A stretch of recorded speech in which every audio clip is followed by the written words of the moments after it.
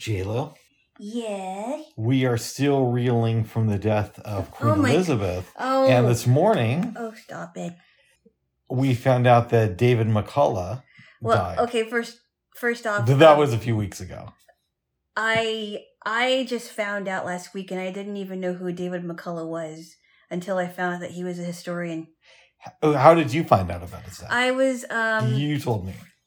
Yeah, I know. I was listening to an interview, and I forgot who it was, but he was talking about historians, and how some of them some historians want to change history, or at least make it sound like that what they're writing about is real history. But he mentioned David McCullough, and I'm like, I don't know who that is. I thought I heard his name before, but I was not aware that he was a historian, and I also didn't know until today that he died at 89 this year.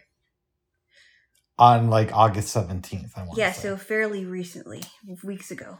Yeah. I've read maybe 5 of his books. Yeah. My favorite is The Greatest American Journey. The Great American Journey? That's what it's called. Or The Great Journey or something? I thought it was called The Greatest American Journey. Or The Greatest Journey. The Great Journey or whatever? I don't know. You have to look it up again. Oh my goodness. Well, in any event, you like to throw me off sometimes. No, I don't. Yeah. Usual yourself. Oh my goodness. Not you. It's a really good book about artists who migrated from America to France between 1830 and 1900. Wow. Yeah. And their experiences. Exactly. Interesting. So in my mind, that's more tragic than the Queen dying, because he was younger and he actually did stuff that I enjoy. Oh, jeez. Oh my goodness. Oh, Bubs. What? I know you like to mock people's deaths that you don't really care about, but come on. Oh my goodness. Come on. Okay. I do that lovingly. That's what they all say, babes. That's what OJ was telling Nicole as the knife was going Ah! Allegedly. This is... Did it. No, I really think he did. I do too. I honestly, everything points to him, but that's a totally different story. It is. Totally different story. And I remember that so well because at that time, I believe I was in the 8th grade. And that was one of the biggest stories in 94. And 95. That story just would not go away. I know, because it was just, when I heard his name, O.J. Simpson, I'm thinking, are you serious? And I didn't even know much about this guy. And at that time, I didn't see the Naked Gun movies, but they were getting popular. He was in other stuff, too. Oh, yeah. And he was famous for being a football player. Yes, he was. He did a bunch of commercials. Yeah. But yeah, that story just dominated the news. Yeah, but understandably so, because he was definitely a big figure. Well, yes. And I also wonder how much of it is it got a lot of coverage because of that, or the coverage fed on itself. So people always refer to the Ford Bronco ride as, it was this historic TV event, which it was. And they say 95 million people watched it. I didn't watch it. I watched part of it. Okay. So they they showed tape of it? No, it was on live tapes. Oh, it was? Yeah. Okay. But the thing I wonder is, would that many people have watched it if it was on one channel as opposed to being on every single network and local station? Well, I guess it depends, right? If it happened years before 1994, right? If it happened in the 50s or 60s, there would only be 1 or 2 stations. Right, but what I'm saying is, let's say NBC was the only station that had live coverage of it. Uh-huh. Would 95 million people have watched it, or would 12 million people watch it, and everybody else would have tuned to a different station? Uh-huh. But because every single station had it, except maybe PBS, it's like it only got that many views because that's how many people were watching TV that night. I really don't know. Yeah. So I think the media kind of fed the story in a way because they just covered it every single place you could. And if less outlets would have covered it, I think the story wouldn't have been as popular as it was. Possibly. And I think to myself, if it happened today, nobody would really care that much. Or there'd be some people, Some but it people wouldn't be would- as crazy as it Some was. people would care, but the much younger folks in their teens and early 20s wouldn't understand it. I got bored of it like a week into it. I'm like, let's get back to regular TV. I heard bits and pieces about it, but I heard bits and pieces about it and how brutal the crime scene was and just how it was just horrible what happened. I understand that it's a little bit interesting, but at the end of the day, you got a rich celebrity and two other people with money. So my interest only goes so far. Yeah, but come on. I mean, these people, the two people that were murdered were human beings. Right. Forget the fact that OJ was a big celebrity because it could have happened to anybody. But for a minute there, you could have a car accident in 1994 where more than two people die, and that gets covered on the news for like a minute and a half, and then you have every network talking about OJ for several hours a day. The coverage was a little bit out of proportion to what the case was, is what I'm trying to say. And you know the case because you were in the court proceedings? No, I'm just telling you my experience as a viewer. Oh, gee. I could have done with a little bit less OJ. And a little bit more orange juice. Sorry.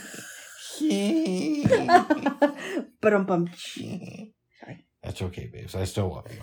That was my attempt at orange juice humor, but oh my goodness.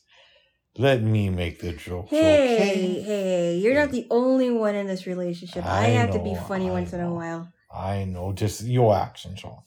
But babes, hey, I love you. Give me a kiss, okay? Give me a kiss. Where's the knot in your shoulder? Right where your hand is. Ah.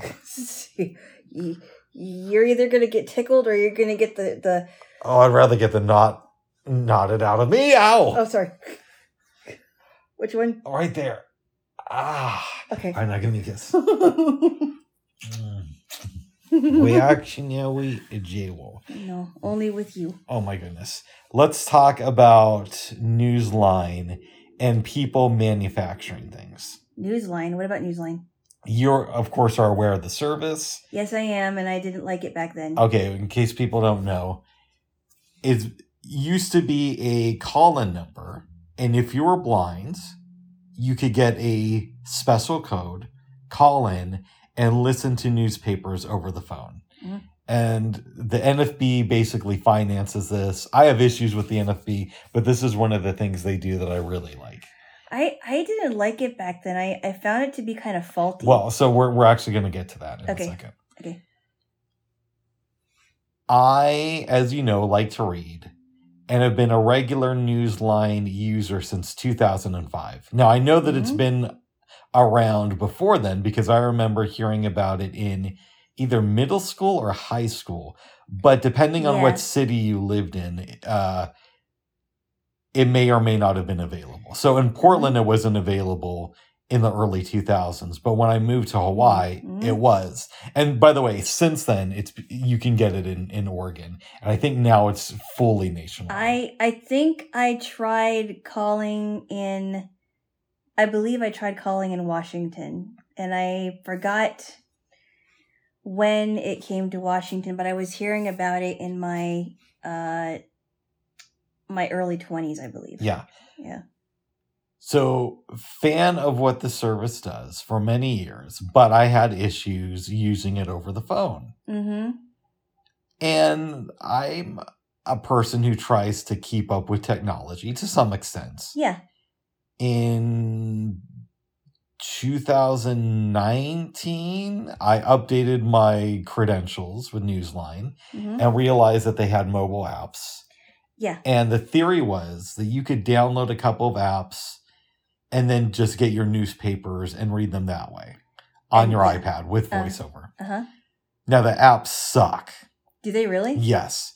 You can't, I mean... When did they come out with it? Well, I found out about it in like 2019, babes. I don't know when they came out. Only 3 years ago, okay. That's when I found out about it. Oh, I see. That doesn't mean that's when they came out. Oh, right. But let me get to this. The apps freeze all the time. They crash. Wow. Not very user-friendly. And the phone service freezes a lot too, as you know. Yeah, or the sound just doesn't sound good. Exactly. Mm-hmm. I can deal with a little bit of sound distortion. Yeah. I'm not one of these audiophiles who everything has to be perfect. But you do have to be able to kind of know what people are saying.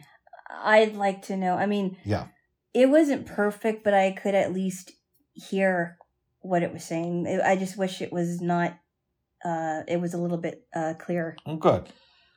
A couple months ago, mm-hmm. I see a thing on...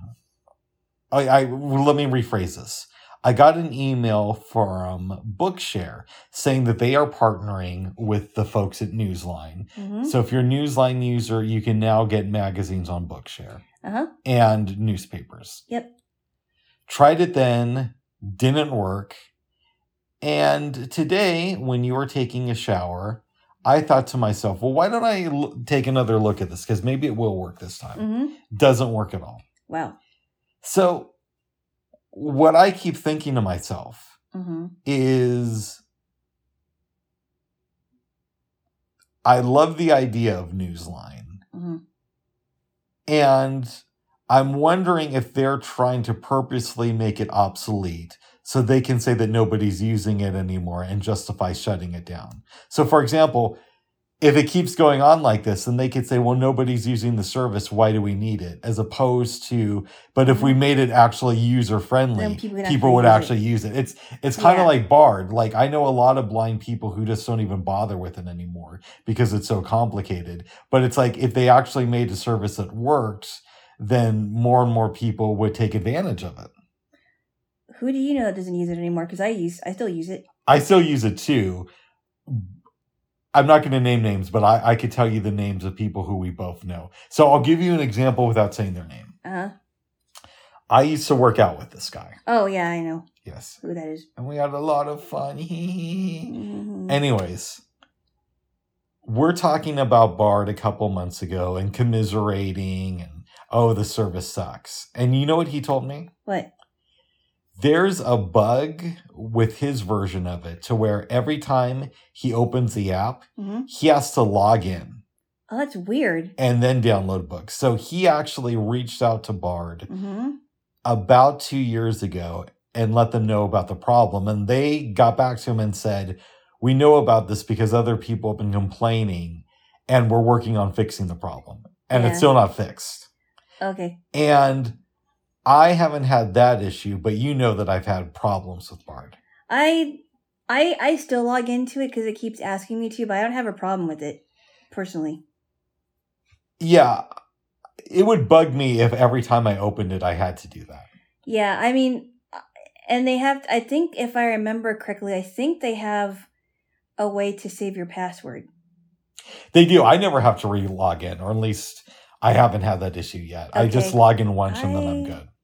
I mean, that doesn't really bother me that much at all. I think what is kind of an annoyance, but it's not really bothersome to me, is that I have to, when I'm trying to download a book, I have to go to, we both have to go to our wish lists to find it. Exactly. If you search Bard and find the book, because you know I have a huge wish list. Yeah. So oftentimes I'll forget that I put something on there. You gotta get rid of some of them. I know, babes. I know. You do. I know. So let's say, for example, I want to download It by Stephen King. Yeah. But it's already on my wish list, but maybe I put it on there a couple years ago. Yeah. Search for it. See that it's on my wish list.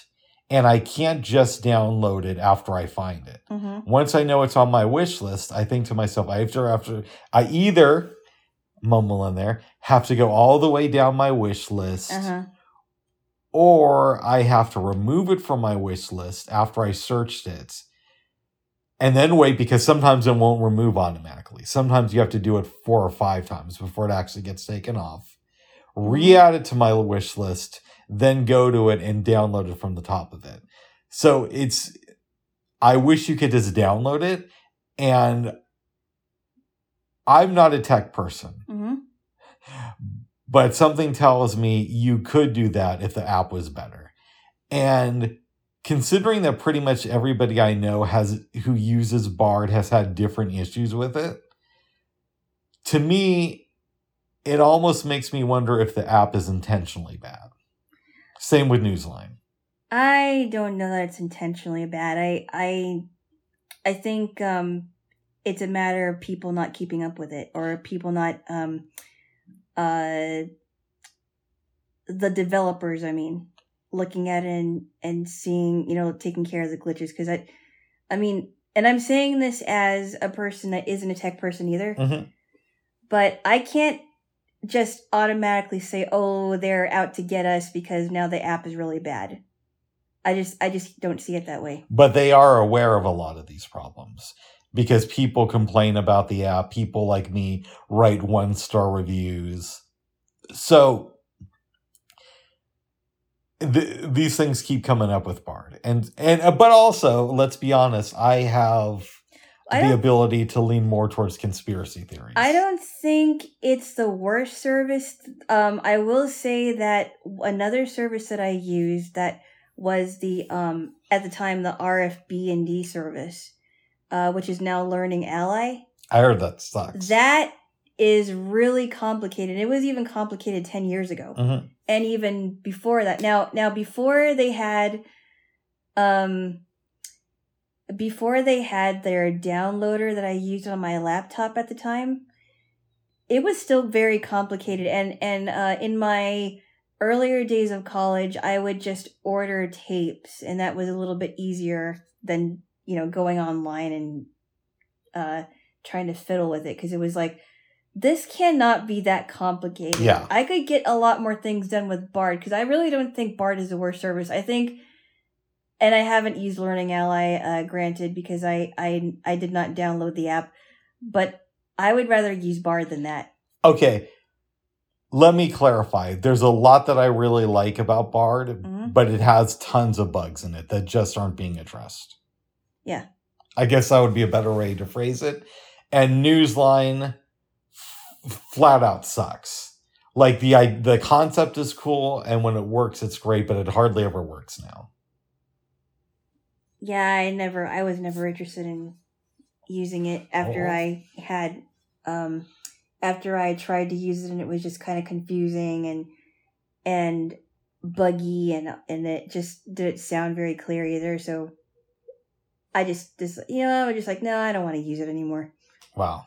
I just called it maybe a couple of times, and I'm like, nah. See, that's why I wonder if they make these apps so they do suck, so less and less people will use them. Because I wonder to myself, in your case, let's say you had tried to use Bard the first time and it had worked great. Mm-hmm.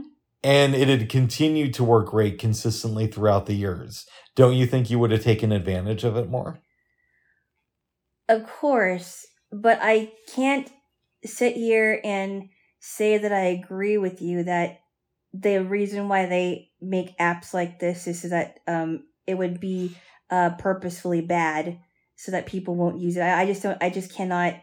I don't see the glass as half empty. I'll just say that. I think that there might be something else going on. Interesting. And I think it has to do with the developers not either not knowing how to repair the glitches, which they should know, or just not keeping up with the glitches and trying to actually go in there and repair it. So I actually do disagree with you on that. Okay, that's fair. Okay. Yeah. There we go there, little J-Wall. Yes. Yeah. We got up early this morning, babes. Yes. Well, Yeah. I did. I don't know about you. You're starting to sound tired, babes. I'm not. Oh, good. I'm not tired. Okay. You know, it would help if you actually asked. J-Lo? Yes. Are you tired? I'm not. Okay. No, I'm very wide awake. Oh, good. Yeah. Good. It's not, I mean, just because sometimes my voice kind of lowers and I talk a little bit slow doesn't mean I'm tired. Oh, good. Oh, see. Yeah, okay. Speak of the devil. Hey, then I be didn't say that I was fully awake. Okay. Okay. We're in bed talking about life. We were? Yeah. Okay. Weren't we?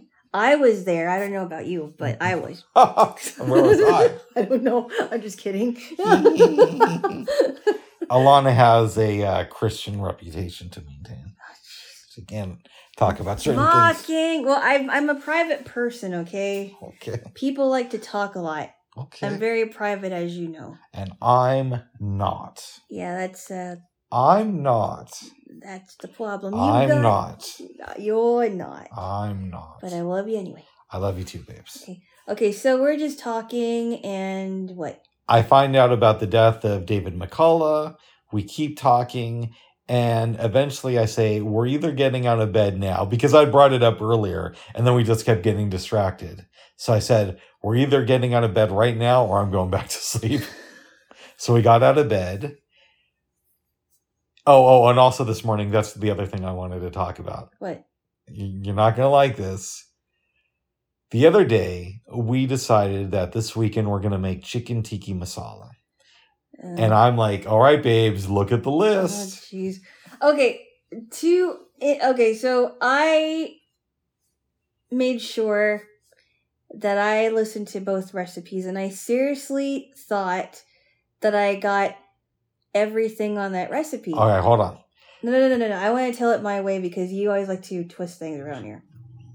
And yes, he actually did ask me if I got everything on the list. And did I say, and the night before I said, look at that list, make sure you look at it. And I did. And you got a little bit frustrated with me saying, Bubs, I got it. I'm going to look at the full list. I did look at the full list. And I honestly thought, because I looked at the add-ons, and one of them happened to be can of crushed tomatoes. Yeah.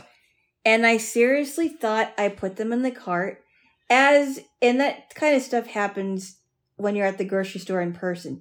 You think you bought paper towels, but you forgot to put it in the cart. That same thing happened with me.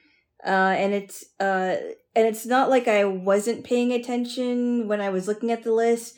It's that for some reason, I don't know if my mind was elsewhere trying to get everything situated, but I forgot the can of crushed tomatoes. But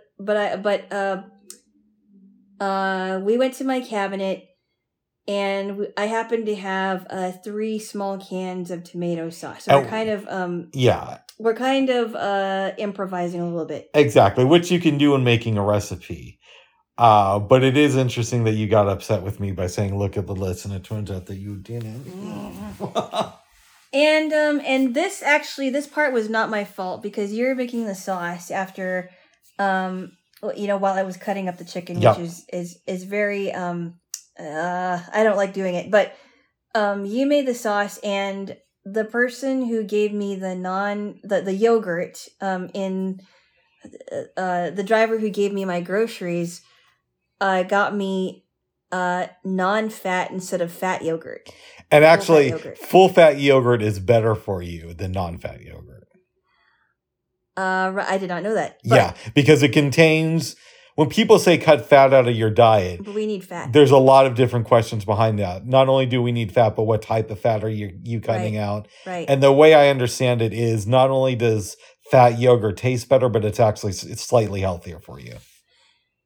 It is, and I'm not a doctor. It's kind of like butter, right? Yeah. Real butter versus margarine, and we're finding out, and this is very confusing, because when I was growing up, people were saying, no, you should use margarine for your toast, or margarine for whatever, pancakes, instead of butter, because there's a high fat content. Well, butter is actually better because the margarine is it's kind of like hydrogenated oil. It's like vegetable oil, and vegetable oil, as we know now, is not good for you. Exactly. So and canola oil isn't. Not only does that stuff taste horrible, it's not as good for you. So it's an interesting thing. Yeah, because at the time in my early 20s, when I was learning how to live on my own, I used to buy a container of Golden Soft margarine, because I liked toast with margarine on it, or at least some kind of butter. But then I was finding out later on, and I wish I would have known this back then, that not only is margarine not good for you, but hydrogenated oils like vegetable oil, and then canola oil isn't good for you either. Right. But then people have been talking about avocado oil, coconut oil, extra virgin olive oil, and all its benefits. Yeah. And that extra virgin olive oil can be, you don't have to even put a lot of oil. You can use that for cooking and things of that sort. But that there's different oils that you can use that isn't going to clog your arteries. I've been a big fan of using butter. I never got into the whole margarine thing. Okay. I know my mom did it for a time, but I was always like, no. Because you got to, at some point, think for yourself a little bit. Yeah. And, the same thing with eggs, okay? I know you're not an egg person, but I am. And I was always told growing up that it's not good to eat the egg yolks, and that we should always separate the yolks from the whites, and that the egg whites were healthier. But I've been reading now that not only is our eggs a good source of protein, but the yolks have good nutrients in it too.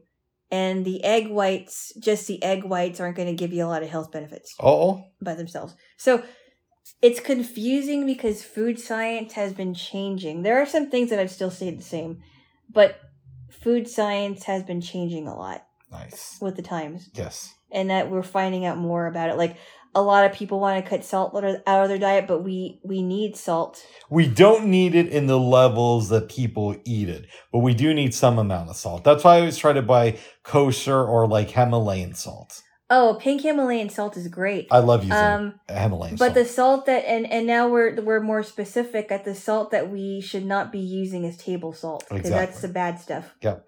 That's the stuff that clogs your arteries. Yes.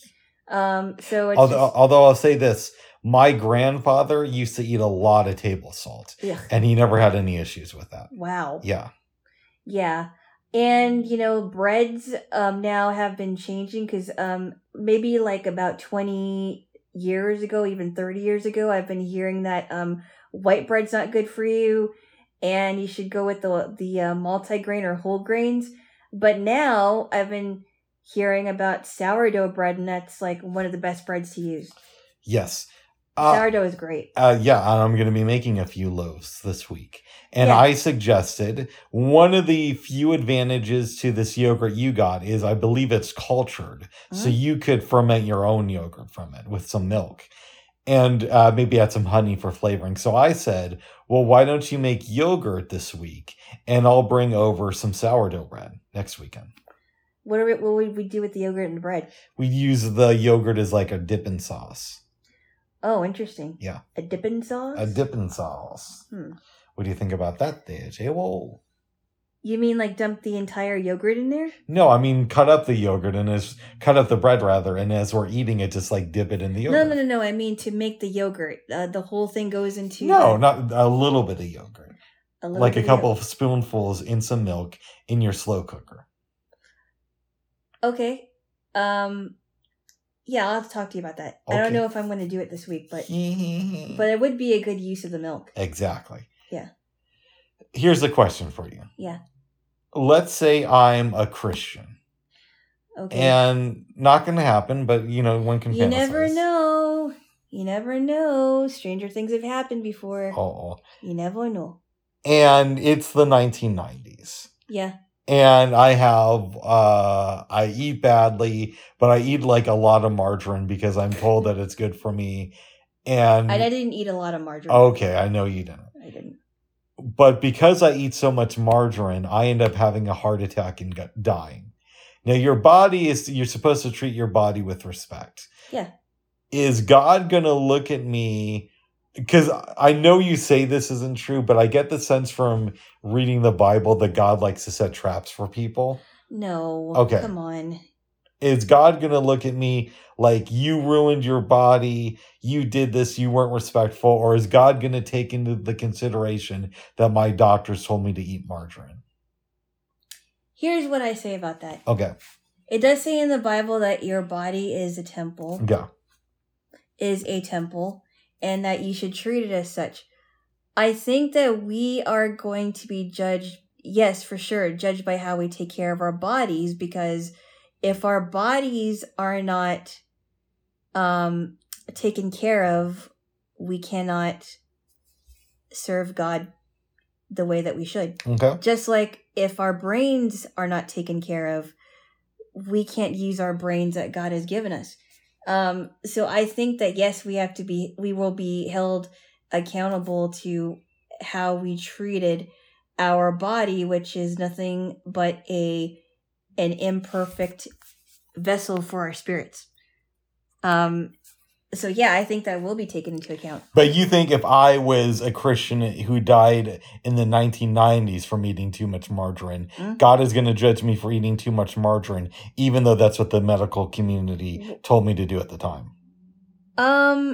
Well, he's going to judge us for a lot of things. I'm not sure about that, but I think that taking care of our body, he gave us a body for a reason. Okay, let me rephrase the question. All right. It's the 1990s.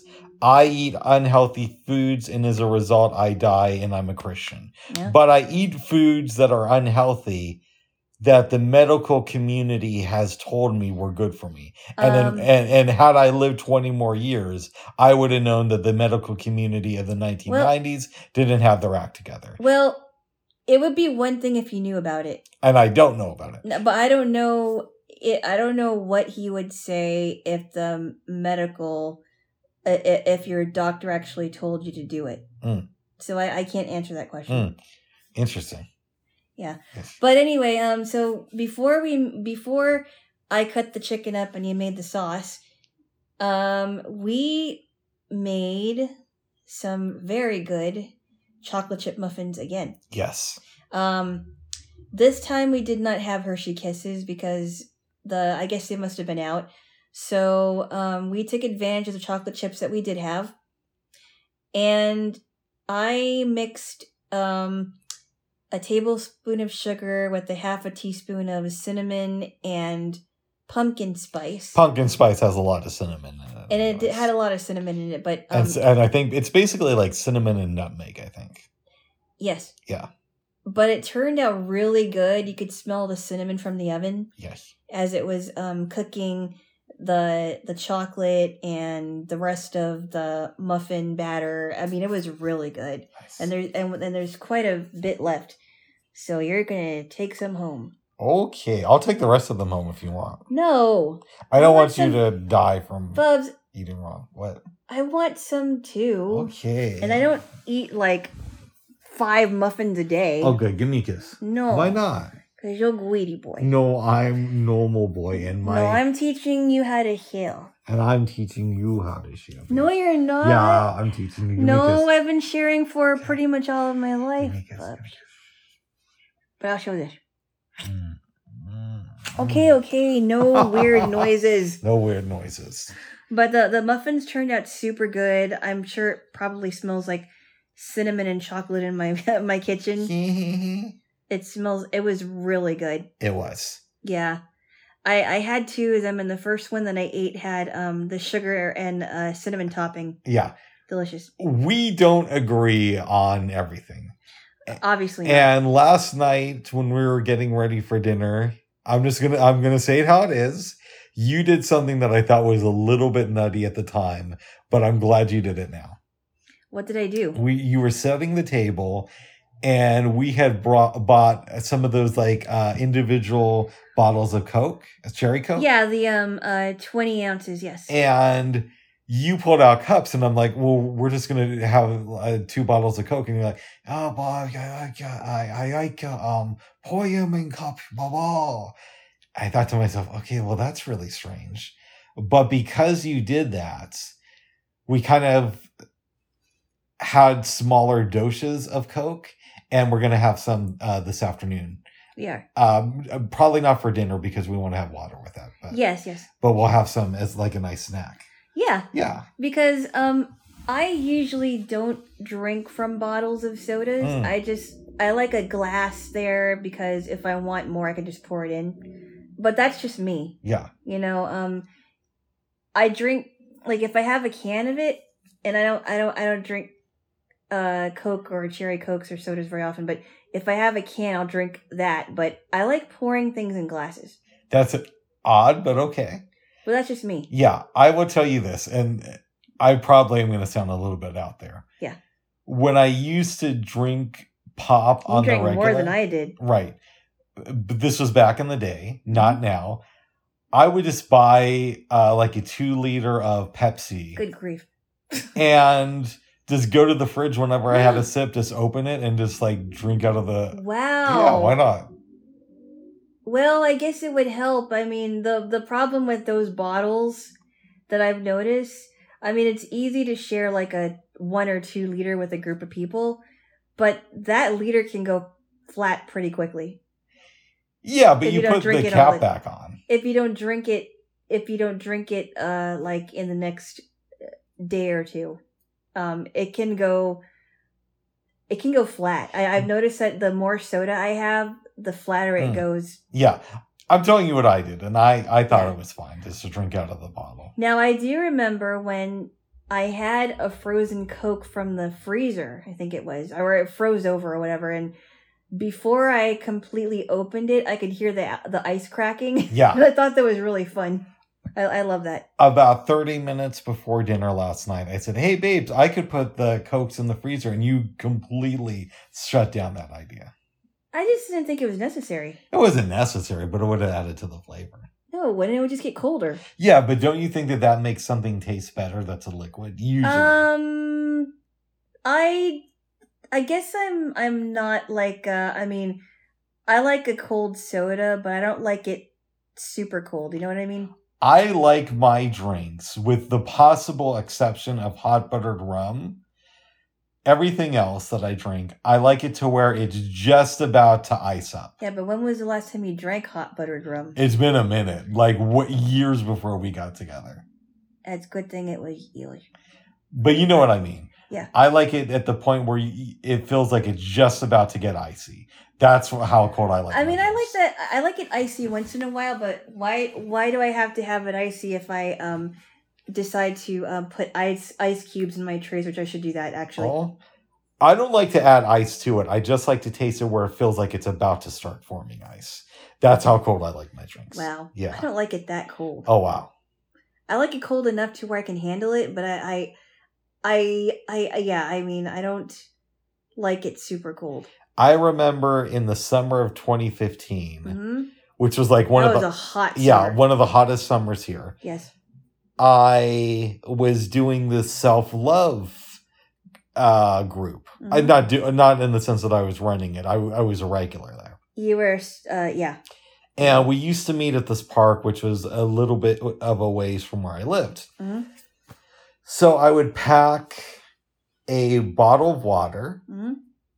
And oftentimes what I would do is before I would go, I would put another bottle in the freezer for like an hour, take it out, put some lemon and lime in it, put it in the fridge so it's super cold, and then I'd go to the thing and then come home. And I remember one night I came home and I got there just as the sun was going down. Go inside, open my fridge, open the super cold bottle of water and drink it, and it tasted just as good as any soda I've ever had. Wow. Yeah.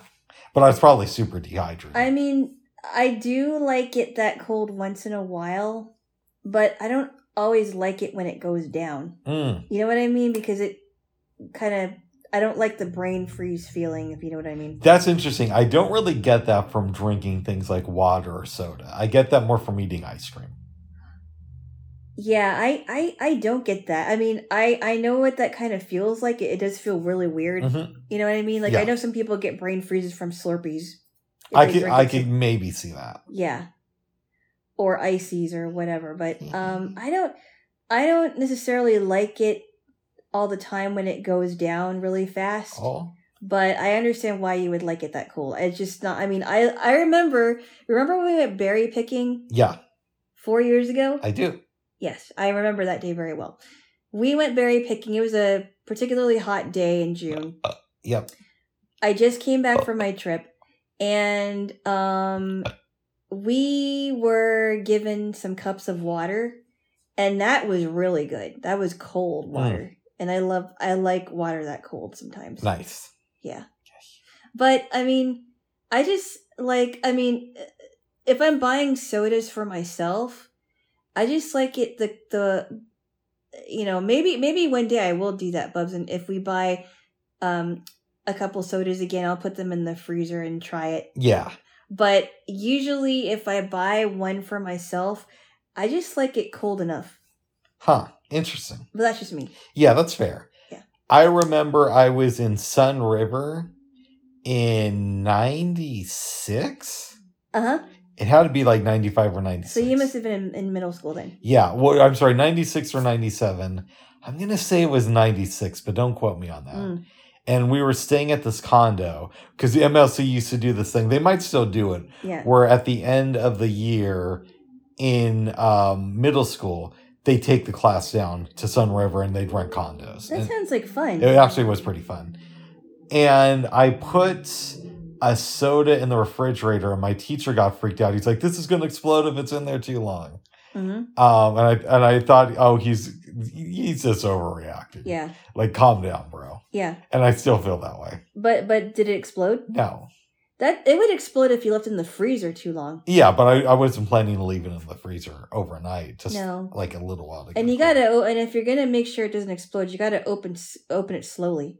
Exactly. You don't just like open it and then everything just rushes out of there and gets all over the place. Yeah. It's just like when you're opening a bottle of soda, you don't want to shake it or squeeze it. Exactly. It's just common sense. Yes.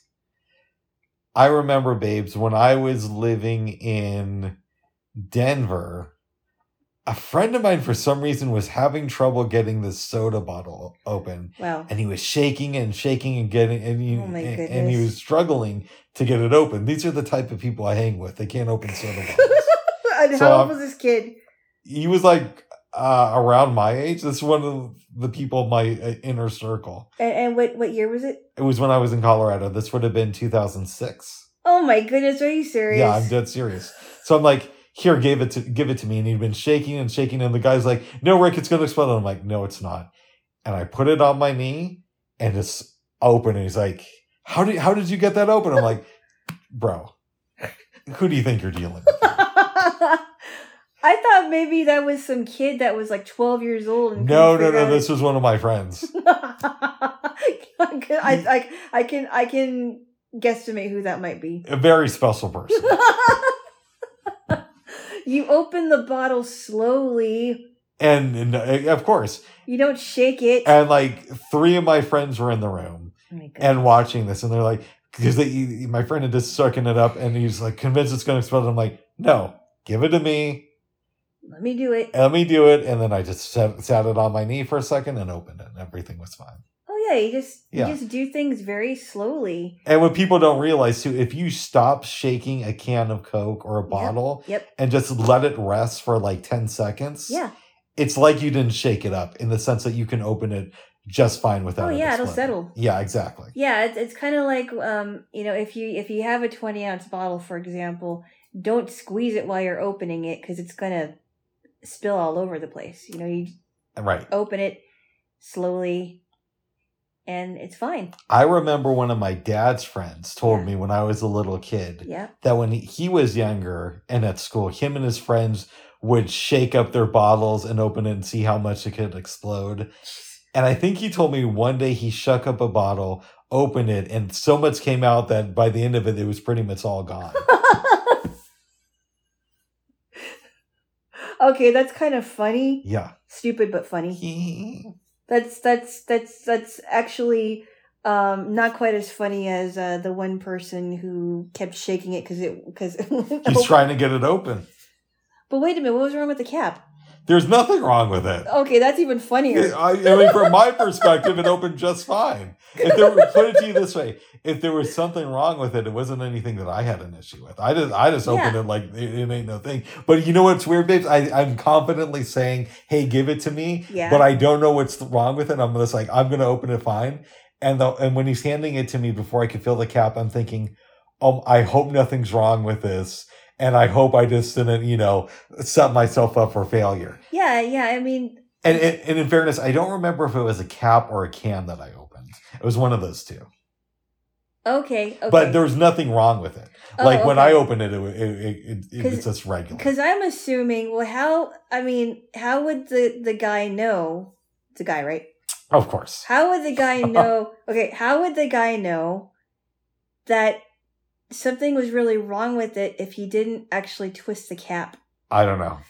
And you know what I mean? I hear you. And even with anything else, right? If you're having a hard time opening a jar, one of the things that does work for me is take a thick towel. Yeah. Lay it on the jar or whatever you're opening, because you don't want to get a blister when you're trying to open the thing.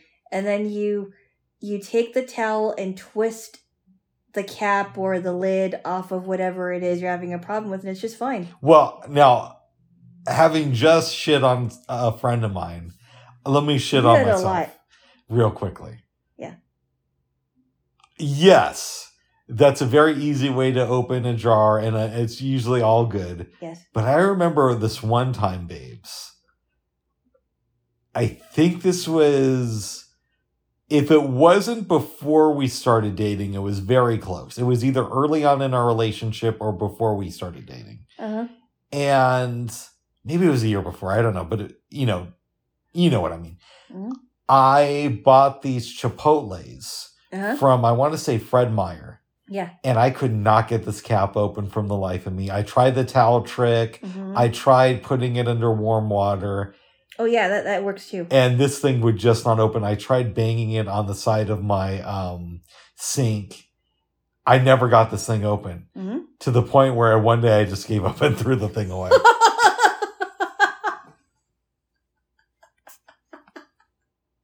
That's a waste of Chipotle. I know. But like literally, for real, this wasn't like I tried this one day for like a minute.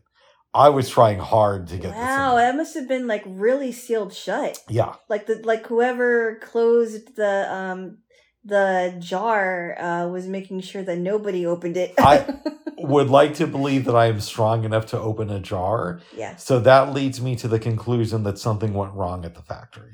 And we're going to go with that story. Okay. Yeah. Okay. Not that you really should have known how to open that jar. I do know how to open jars. That jar. I mean. Yeah. That particular jar, not just any jar. And I've opened jars for friends. When I'm not opening pop bottles. Right, exactly. Oh, that's such a funny story, though. I know. Your friend's story, not yours. Thank you. That one's funnier than yours. I'm just thinking, what would make this person think that shaking a bottle would open it? Yeah. I just don't get it. Wow. Unbelievable. Yeah. Good stuff there. Jill. And again, I don't laugh like that. What do you mean?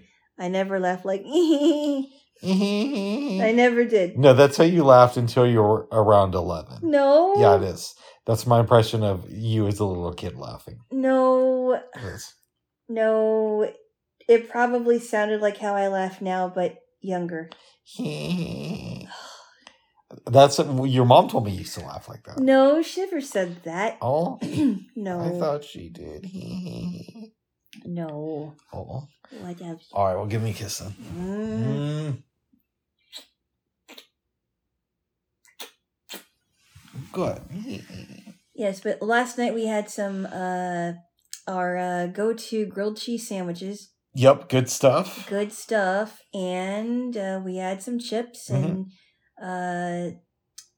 some cherry cokes, and it was good. And unfortunately, though, we forgot to marinate the chicken, and both of us did. It wasn't just me, but no, this time it wasn't just you. You forgot to buy the ingredients, but we both forgot to marinate. No. That was just a can of tomatoes. No, you didn't go with the other stuff. Give me some credit, bub. No, I'll give you credit, babes. Okay. So we forgot to do that. So we made the muffins, tried a couple of muffins. They were really good, obviously. Yep.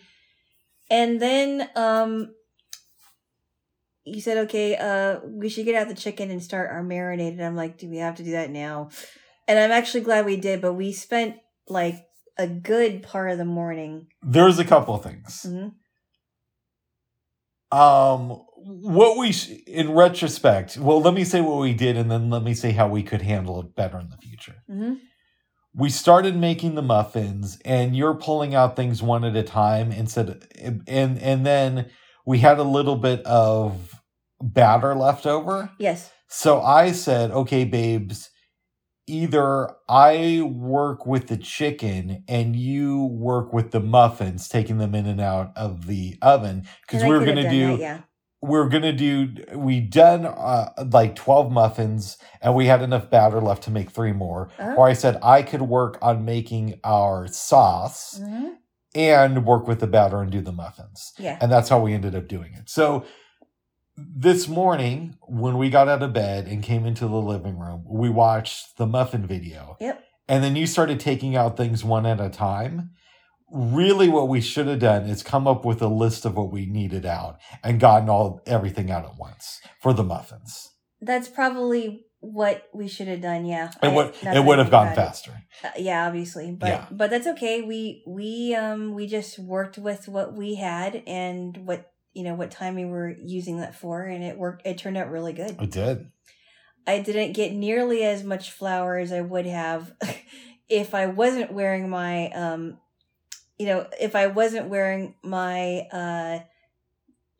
trusted apron. Nice. Which I don't wear very often, and I should. But it was good. I'm glad that we spent that part of the day baking and marinating. See, and I knew you would be. I knew you'd be glad that we marinated the chicken now instead of waiting for the last minute. Because you wanted to quit. I know. We pulled the muffins out, at least the first batch, and we sat down and you're like, J-Wo is tired. Let's talk for a while, Bubs. And then at one point you're like, we want to marinate the chicken now? Yeah, because I was feeling slightly dehydrated. Yeah. And I was like, okay, let me just sit for a minute. I'll get a couple drinks of water because it is getting hot in here and I need some hydration. But I'm glad I did. And I was able to work with that. Mm-hmm. And I am very glad that we're getting our chicken marinated now, and it's smelling good too. Absolutely. Because now all we have to worry about is the veggies. And just, cooking everything together. But that ain't no thing. That is nothing, yeah. We did the hard part. Now it's easy peasy from here. It should be smooth sailing. Yeah.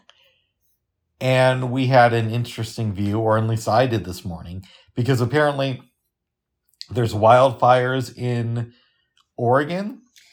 Yes, in parts of Oregon. There's wildfires in other counties like, or at least danger of them. Yeah.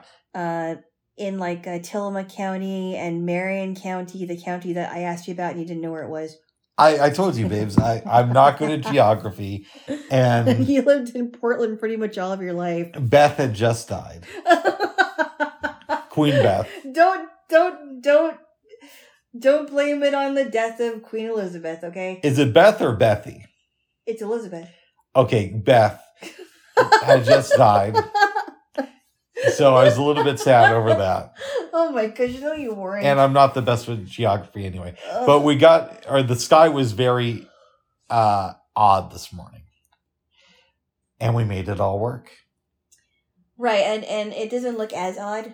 No, it's starting to look somewhat normal. Okay. So that's what happened there. J-Wo. I was a little bit concerned because I was reading and hearing about some counties being their power being shut off to make sure that no power lines are cut off from falling limbs. Thought we talked about that yesterday. Did we? Yeah. Okay. No, I don't know about that. But anyway, yeah, I was a little bit concerned, but I think hopefully it'll be back to normal tomorrow. I think so, babes. Okay. But I do remember waking up this morning and hearing the wind just going. I'm like, I'm glad we're not out there. It's gonna blow us away, Bubs. Well, good. We're not very big people. No. And I'm a little bit bigger than you, but not by much. No, not by much. Yes. Not by much. I think if you were like a few inches shorter and you were around my height or maybe a couple inches taller, I think we'd be around the same size. Okay. Or maybe not quite the same size, but you know what I mean. I hear you, babes. Yeah. This week, I read The Green Mile to prepare for last night. Mm-hmm. Frank Darabont. Is it Darabont or Darabont? I think it's Darabont. I don't know. Who directed another Stephen King adaptation, one of the best movies ever, in my opinion, The Shawshank Redemption. Mm-hmm. A few years after that, did a film called Green Mile. Yeah, The Green Mile, yes. It's pretty good. And I thought The Green Mile was about somebody walking a long way. And it was green. I really enjoyed this film, but I know it affected you a lot. So would you like to give the recap? Certainly did. So, this guy, his name was Paul. What's his last name? I don't remember. We can call him Paul Wall if you want. Paul the Wall. Who's Paul Wall? Paul Wall. You know that song "Smile for Me, Dad"? I want to see your grill. Oh yes, with Nelly and your Paul grill. Wall. Yeah. And then he did a song with Kanye West, "Ride Slow," but he's probably best known because early on in his career, him and Chamillionaire worked together. Yeah, they grew up together. Oh wow! And they made an album in like '99 that's still considered like an underground hip hop classic. And then Chamillionaire went on to do Riding Dirty and retired because he made a ton of money off of creating some app. Oh wow! But yeah, so Paul Wall had some success, even though he's a white guy. He's a pretty good rapper. Oh wow! But we can call this dude Paul Wall. They had some weird. There's some weird names for rappers. There are. But anyway, okay. His name is Paul. Forgot what his last name was. But he was telling his friend, his friend Elaine, that is living in a nursing home with him, about his time working on death row. He was a part of being witness to the or helping out with the executions. So we go back to in the movie it's 1935, in the book it's 1932, correct? Correct. Okay. So we go back and he's working in the prison, and there's a guy that was just admitted to the prison because he was found with 2 dead little girls, and he was crying, and he was obviously very, very distraught. I think that was in the towards the beginning of the movie, right? We saw this. Yes. Okay. He was very distraught, and they thought that he murdered these girls because they caught him with the 2 dead bodies after raping them. After raping them, yes, which is awful. So they take him in. They take him to a cell. He's compliant, but he's crying a lot. He's just, he's a simple-minded guy. He's a simple guy. He's crying a lot when he's not talking to anybody. And Paul was having some problems with a really, really, really bad urinary tract infection that year. And other things were happening. There was this guy named Percy that was their colleague, which I thought he was a prisoner. But he was a colleague that and I thought I was a pothead. Hey! Keep going. I am awesome. not ever. You say sorry.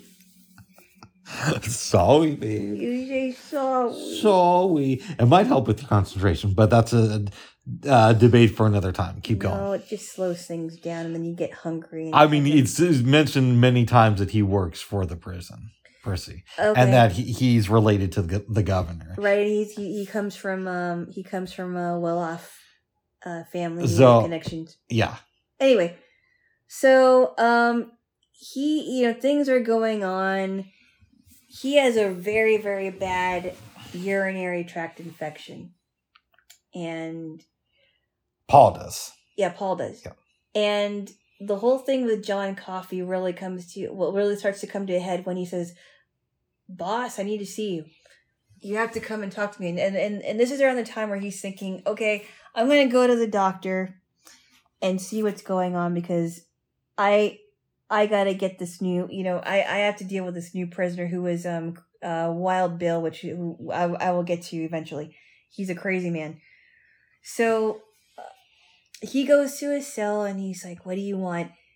And he grabs onto him. John Coffey grabs onto Paul. Mm-hmm. He grabs onto him, and then what happens when he's doing this? John basically takes the pain away. Yeah, but I mean, what is happening visually that you can see, that you remember? He's just... Tom Hanks, who plays Paul, is kind of shaking, and the lights get a little bit brighter. And afterwards, John Coffey blows out these bugs from his mouth. And he's coughing, yep. Yes. And these bugs just kind of fly out of the cell. Mm-hmm. Don't know where they come from, they just fly out of the cell. And he comes home, and he's just as right as rain, and let's just say that him and his wife's relationship are a lot better afterwards. Oh, yeah. Oh, yeah. Oh, yeah. And let's just say it's the wife who was walking funny after this. Oh, Bubs! You have to go into that detail. I just basically said it. Okay. Without saying it. And she's walking funny, so she made some cornbread for John Coffey. Now, babes, on with the story. Oh my goodness. So, yes, she does make cornbread. Paul gives it to John Coffey, played by Michael Clark Duncan. He was really good in that movie. And this little mouse, Mr. Jangles? Mr. Jangles, I think. Mr. Jangles is kind of running around, and Dell, or at least that's the name that they call him, takes to the mouse and wants to keep it and says, hey, could I have a box for the little mouse? And Paul's like, oh yeah, why don't we get a cigar box? And Percy recommended Percy. a cigar Oh box. yeah, why don't we get a cigar box and put some lining in the cigar box, and you can keep the mouse in there. He'll be fine. Let you know, Percy's a troublemaker, so we're going to get to that later on. And so, things are going on. They're having some problems with Wild Bill because he's hurting people, and he has a gun, right? No, he's a prisoner. He's inside a cell. No, but he's been like hitting people, and he's been hitting people, but not with a gun. Not, at least not since he got to the prison. Okay. And he's a crazy person. Yes. And so, all kinds of things are happening. Would you like to fill in some of them? Because it's a long movie. It's over 3 hours, I believe. One point, Percy trips your man with the rat. The mouse. No, who's the dude's name who has Dell. a rat? Dell. And Dell is taken to the cell. Wild Bill grabs Percy, and Percy just like freaks out. Yeah. Okay. A little bit later, Percy stomps out Mr. Jangles with his foot and just walks away with this like shit-eating arrogance to him. And Dell is so upset. Yes. He's just crying, and here comes John Coffey, and he says, "Give the mouse to me." So he hands him the mouse, and I believe Tom Hanks. Or Tom hands John the mouse, and they're like, "Wow, look at the tail." The tail starts to flutter, and that little mouse, Mr. Jangles, comes back to life. And they look to Dell, and they're all like, "You're getting some tail tonight." That's not what they said. Okay. No, Dell was very, very happy afterwards. Of course, because he knew he was getting some tail that night. Bubs. All right, babes, back to the story. No, fill in a little bit. I mean, I can't tell everything. Okay. Time goes by, and when John Coffey helped Tom Hanks' character, Paul, basically there was another person in a cell there, but he didn't really know what was going on. But when he helped the mouse, it was Paul and the other prison guards who he got along with. Yep. Only Percy wasn't there, right? Yeah. And they keep having trouble with Wild Bill and whatnot. Mm-hmm. We should also say that one of the guys who helps run the prison, was his name Howard? Hal. Hal. Hal is the warden. Okay. One of the wardens. Hal's wife is diagnosed with a fatal brain tumor. And it's so gotten to the point where she's saying things that she normally wouldn't say if she was well, and he was saying something like, I can't believe she would say those things, and it's hard to hear it from a voice, from a sweet voice, and I don't know what to do. In the book, she gets a lot more vulgar. Uh-oh. But in any I'm sure event, she does. Yes. Paul decides that... Actually, let me back up a minute. They kill, what's his face? The guy with the rat. Dell. It's a mouse. But, yeah, so let me explain that.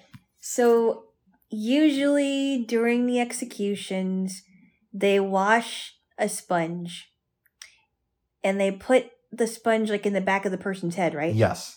And that's supposed to make the electricity go through the brain, go to the brain a lot quicker. Yep. But Percy decides he wants to get one more over on Dell, so he doesn't do it. The body starts burning.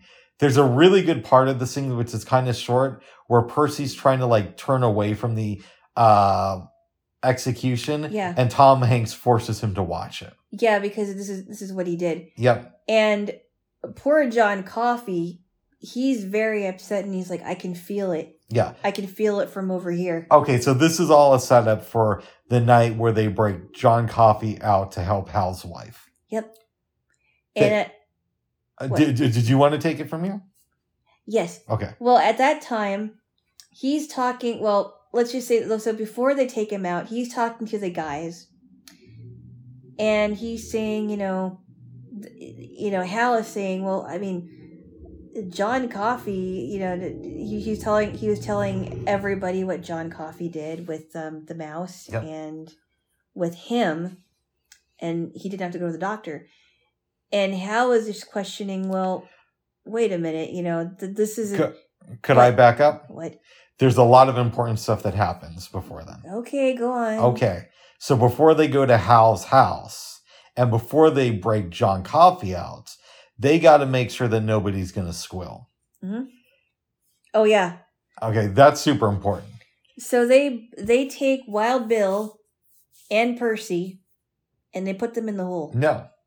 Wild Bill is put in the hole several times through the movie, and but not at the night when this is going down. They give him a sedative in a drink, Wild Bill. He passes out. And take him back to the cell. He's already in the cell. Oh, yeah, he's already in the cell. Okay. Okay. They go to Percy, who's looking at some porn. And it's not like Jenna Jameson type stuff. Because he's looking at the 1930s equivalent to Jenna Jameson. Okay? Okay. And they put him in a straitjacket. Yep. Add some tape. I almost said duct tape. I don't think it is duct tape. It's duct tape. I don't think it's that. Oh, it's some kind of tape. Okay, yes. Some kind of tape to his mouth and throw Percy in the hole. Yep. Then they take John Coffey to see your man Hal, who has a gun out. John Coffey goes past him up the stairs and helps the wife, who gives him a chain with St. Christopher on it. Yep. Which, if you watch The Boys, Ryan also got a chain with St. Christopher on it from Alana's brother in Christ, Billy Butcher. No. What? Billy Butcher's a character. But he's also... No, he's not. No, he's not. Don't even say that. I don't even like Billy Butcher. Okay, I thought he was your brother in Christ. What's up? Back to the movie, babes. Come on, Bubs. We can talk about The Boys later. Ugh. And doing Bible study with Butcher. Bubs. I do a Bible study with Carl. What's his name? Irvin. Not Butcher. Yes. Because Butcher sounds like a very volatile character. Wouldn't it be cool if they had like Butcher hosting a show on the I almost said on the 700 Club. Wouldn't it be cool if Butcher took over hosting the 700 Club from Pat Robertson? No. Oh. Because he would say something to get him kicked off of TV, Bubs. There we go, babes. Anyways, babes, you were taking this off of the movie. No, you were. No, you were. You were. No. But I forgive you. And you were going to take over my part, even though I was going to talk about that. Okay. Anyway, so he heals the wife. Yep. Then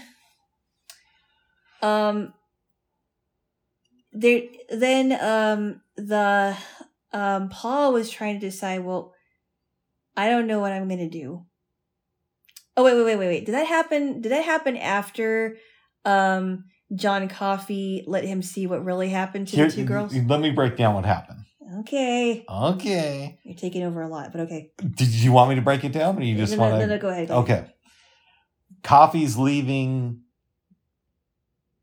his cell, and Wild Bill touches his hand, and Coffey basically can tell what Wild Bill has done. Yep. Okay? Yep. They get back to the prison. John Coffey's having some issues. Mm-hmm. And it's partially because he helped out Hal's wife and she was dying. Yeah. And it's also related to what he saw from Wild Bill. Yeah. So Paul goes over to him and John says, "Give me your hand. I have to show you this. You have to know." Yeah. And basically what we learn, I mean, I already knew this, but you learned this, is that Wild Bill worked on the farm and raped and killed those two girls. Yeah, on the farm, yeah. Exactly. Mm-hmm. Okay. I can't remember if that happened before or after they got Percy. But when Percy is taken out of the hole, he goes over to John Coffey, who grabs him and blows the bugs that's, come to life every time that your man heals somebody. John Coffey helps somebody out. And he takes the bugs and blows them into Percy. Exactly. Yep. And Percy basically just zones out at this point, mm-hmm. eventually grabs his gun and shoots down Wild Bill. Yep. That he did. They take Percy off to the funny farm. Yep. Now it's the next day. J-Lo, take over. And Paul's trying to figure out what to do. Mm-hmm. Because he witnessed this. He knows now that John Coffey never killed those two girls, but he feels really bad. And he said in the beginning when he was in the prison, he said, "I tried to take it back, but I couldn't do it." John Coffey said that. Yep. So he's talking to his wife and he said, I don't know what to do. I oversee these, I'm there. I have to help with the executions and I don't know what to do at this point because, this guy is a miracle worker. What do I do? And his wife feels really bad and says, "There's really no way out for you with this, is there?" And so he goes and talks to John Coffey. And this is something that really was impactful, what he asked John Coffey. He said, "One day I'm going to stand before God and he's going to ask me, why did I kill one of God's miracles? What am I going to say?" And I forgot what his response was, but it was really powerful. It really made you question a lot of things. John Coffey basically says that there's a lot of hurt in the world and he can't stand being here anymore. He basically says, no, but I can't remember what he said that he told him to tell God. But he said, "I just want to get it over with. I don't want to feel this anymore." And he's like, "Is there anything else you would like before tomorrow?" Because he's asking him about dinner and all that. And he goes, "Well, I've never seen a flick show." Which is a movie. That did not happen in the book. Okay. Yes. And I forgot what movie they watched, but it had the song. Heaven, I'm in heaven. Da, da, da, da, da. Yeah. You had to woo in it. I No. Keep talking. Yes, it was. I forgot what movie it was, but it seemed like they him and the guys enjoyed it. Yes. So it's the day of the execution. None of the guys want to do it. No. I mean, they were kind of taking their time, and the mom didn't know what was really going on with John Coffey, and basically had the attitude was I hope you hurt just as much as those girls did. Yeah, the mom of the two girls who died. Yeah. Yep. Yeah. She didn't understand. No. They strap him in, and this part got to me. Mm-hmm. John Coffey is afraid of the dark, mm-hmm. and they usually put this mask over the person when they're about to be killed. Yep. And he looks at Paul and just is like, please, boss, don't make me go in the dark. Yeah. And Paul, he's just like, okay. Well, I if I'm going to kill you, bro, I can't do this to you. Yeah. So, and Tom Hanks grabs his hand for a minute, and then he waits, and then finally they kill John Coffey. Yeah, and nobody wanted to do it. No. And I think he was almost in tears when he gave the order. Mm-hmm. And they kill him, and while he's dying, all the lights go crazy again. Yep. And you finish it off. Okay. Then it goes back to 1999, December to be exact. Or was it 98? It was 99 when the movie came out. Oh, 99. I thought it was 98. Well, it might have been shot in 98. Oh, my God. But it came out in 99. Yeah. Okay. And he's talking to your girl, Elaine. His friend at the nursing home. And he's like, well, that's my story. Do you believe me? And she's like, the math doesn't make sense. At one point, you talk about having sons who are already out of school then. But that was... Son. Okay, a son who's out of school then, but it was actually 2 in the book. So maybe that's why I confused it. Okay. But, that was 1935. You're too old. And he says, well, I'm actually 108. I was 44 when John Coffey came to the prison. Was he 108 or 104? Yeah, he said 108. Okay. In the movie. Okay. In the book, it might have been 104. But. Okay. It's like, I have something I want to show you. Yep. Takes her out to a shed and introduces her to Mr. Jangos. Yep. And Paul basically says that to the best of his understanding, when John Coffey saved Mr. Jangos, a part of him went into Mr. Jangos. Yep. And when John showed him what Wild Bill did, mm-hmm. he also got a part of John Coffey. Yep. And he suspects that that's why they've both been able to live so long. And he says, it's great. I don't really have that many health issues, but the mm-hmm. downside is I outlive everybody that I care about. Yep. And you're going to die before I do. Yep. And I have no doubt that one day I will pass away, but it's not going to be for a very, very, very long time. Yep. And it's to the point now to where I already look forward to death. Yep. And that's where the movie ends. Yep. And he compared life to the Green Mile. Mm-hmm. And how long it can be. Yep. And it really made you think about people on death row, made you think about your own immortality. Yeah, it had quite an impact on me, actually. I liked Shawshank more. Mm-hmm. I think Shawshank is one of the best movies ever made. But for real, this was really, really good. And seeing it a second time, I've noticed that with Frank Darabont, his movies for me get better the more I see them. Mm-hmm. It's like the opposite of most filmmakers. You actually want to watch his films again and again, and you get more out of them under repeated viewing. I thought this was a really, really powerful movie. Yes, it was. I'd give it a strong 8. What about you? Oh, yeah, I would agree. I would totally agree. Mm.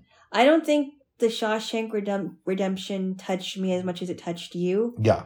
But this just really tugged at my heartstrings. Here's a question that is probably obvious. Okay. Could you see watching this film again? I don't know. There's a lot of hard stuff in there. I don't know if I would.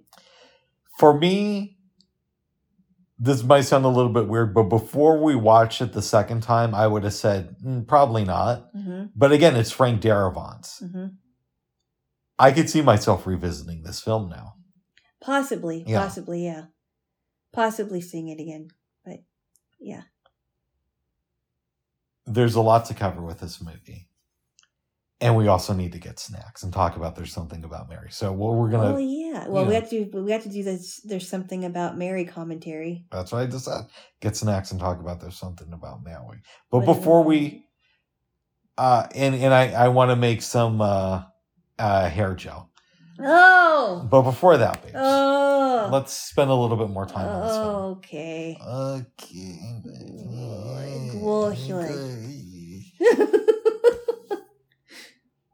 What does this film teach us about justifying doing the right thing? What do you mean? You could go through it from a lot of different angles. You could say the state thinks they're right to execute John Coffey, right? The jury does, because they believe that he killed and raped 2 girls. Yeah. But in a sense, they're justifying it, even though they don't know it. He is, for lack of a better word, a child of God. Mm-hmm. Tom Hanks, even though he asked John Coffey, he still kills him. And if you're against suicide, which I think you are, yes, one could also make the leap of judgment that even though John says he wants to die, it's God's choice, not John's. Oh, and absolutely. that Paul is still doing the wrong thing, even though he tried to take John's feelings into consideration. Right, and we kind of talked about that when you were talking about how you want to go out. Yeah. So, well, I still want to go out that way. This is a movie we're talking about. I know. So, what does this film say about justifying doing wrong? It's tough, okay? Because he could have easily said, you know what? I can't kill this guy. I'm done with this job. This is going to affect me forever, and I can't do it. But it's kind of like a push and pull, right? The right thing to do would have been to not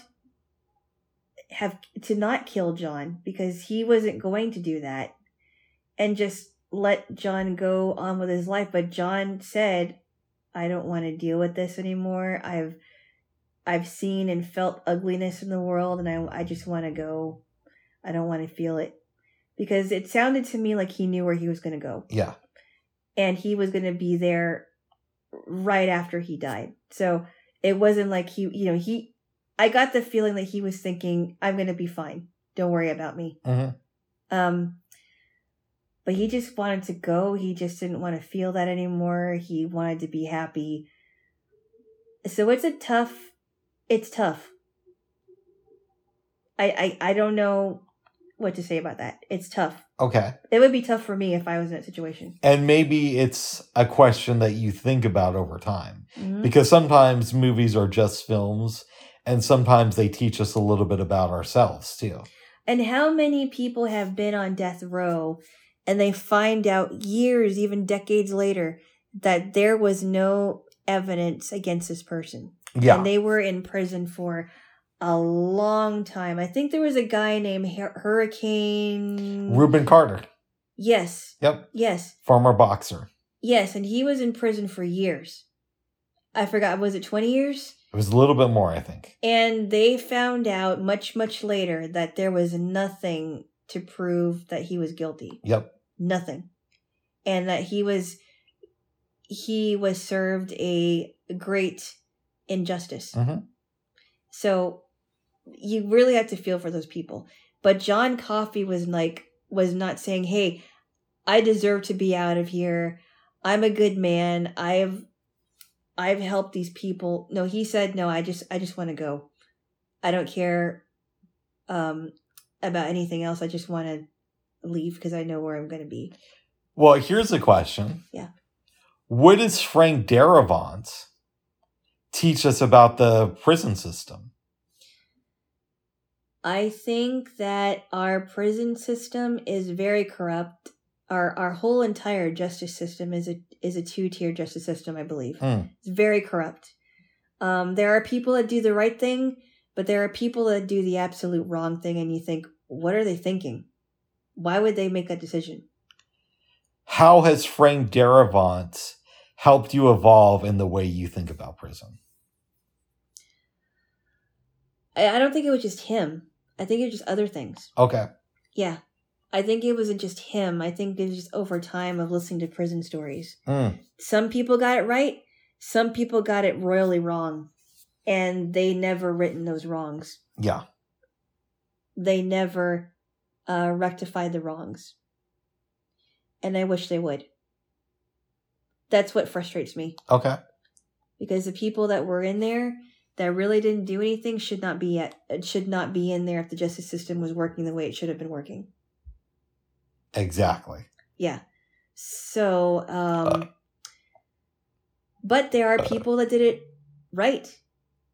Think of the story of Larry Nassar, the doctor who violated those girls when he was a doctor for these gymnasts. The lady did not, the female judge in that case did not give him a pass. Nice. Didn't slap him on the wrist. She gave him life in prison. Oh, that's good. She gave him life in prison, so he can't touch these girls. And I heard that there's been a thing with a lot of his ex-victims going to the church, or going to the prison, rather. Not the church. Yeah, going to the prison, and he'll come out to meet them, and they'll blast, "Can't touch this." Oh, sorry, that was that was bad. It came to my head as I was saying. And people like Jerry Sandusky was put away after decades of hurting boys. Yes. So some people did get it right. But other people are suffering that are still in there. Mm-hmm. And they haven't died. So I feel for those people. But with John Coffey, even though John Coffey is just a fictional character, it really, really makes you think about what executioners go through. I'm going to ask you an odd question. Or was he an executioner? No, he was the he's a person being executed. No. I mean Paul. You said John Coffey. No, I meant Paul. Okay. He worked for the executioners. He was the one who gave the order to kill. Yeah, he did. What question? Well, okay, I have a couple more. How do I want to phrase this? I believe in the Bible it says something about an eye for an eye and all that good stuff. And yes, absolutely. But that only means that they're basically talking about when it comes to something like the death penalty. Right. Here's my question for you. Somebody who works for the state as an executioner. Yeah. They don't kill anybody else. They only kill on their job. Yeah. And let's even take it further. Let's say that this person has a long career, and it's not like Paul, where we know he killed somebody who didn't deserve it. An executioner who only kills people who are guilty of murder. Do you think that person is still going to be judged harshly for killing people? I don't know. Possibly. Now this is here. Okay, so I watched one Tales from the Crypt episode on YouTube.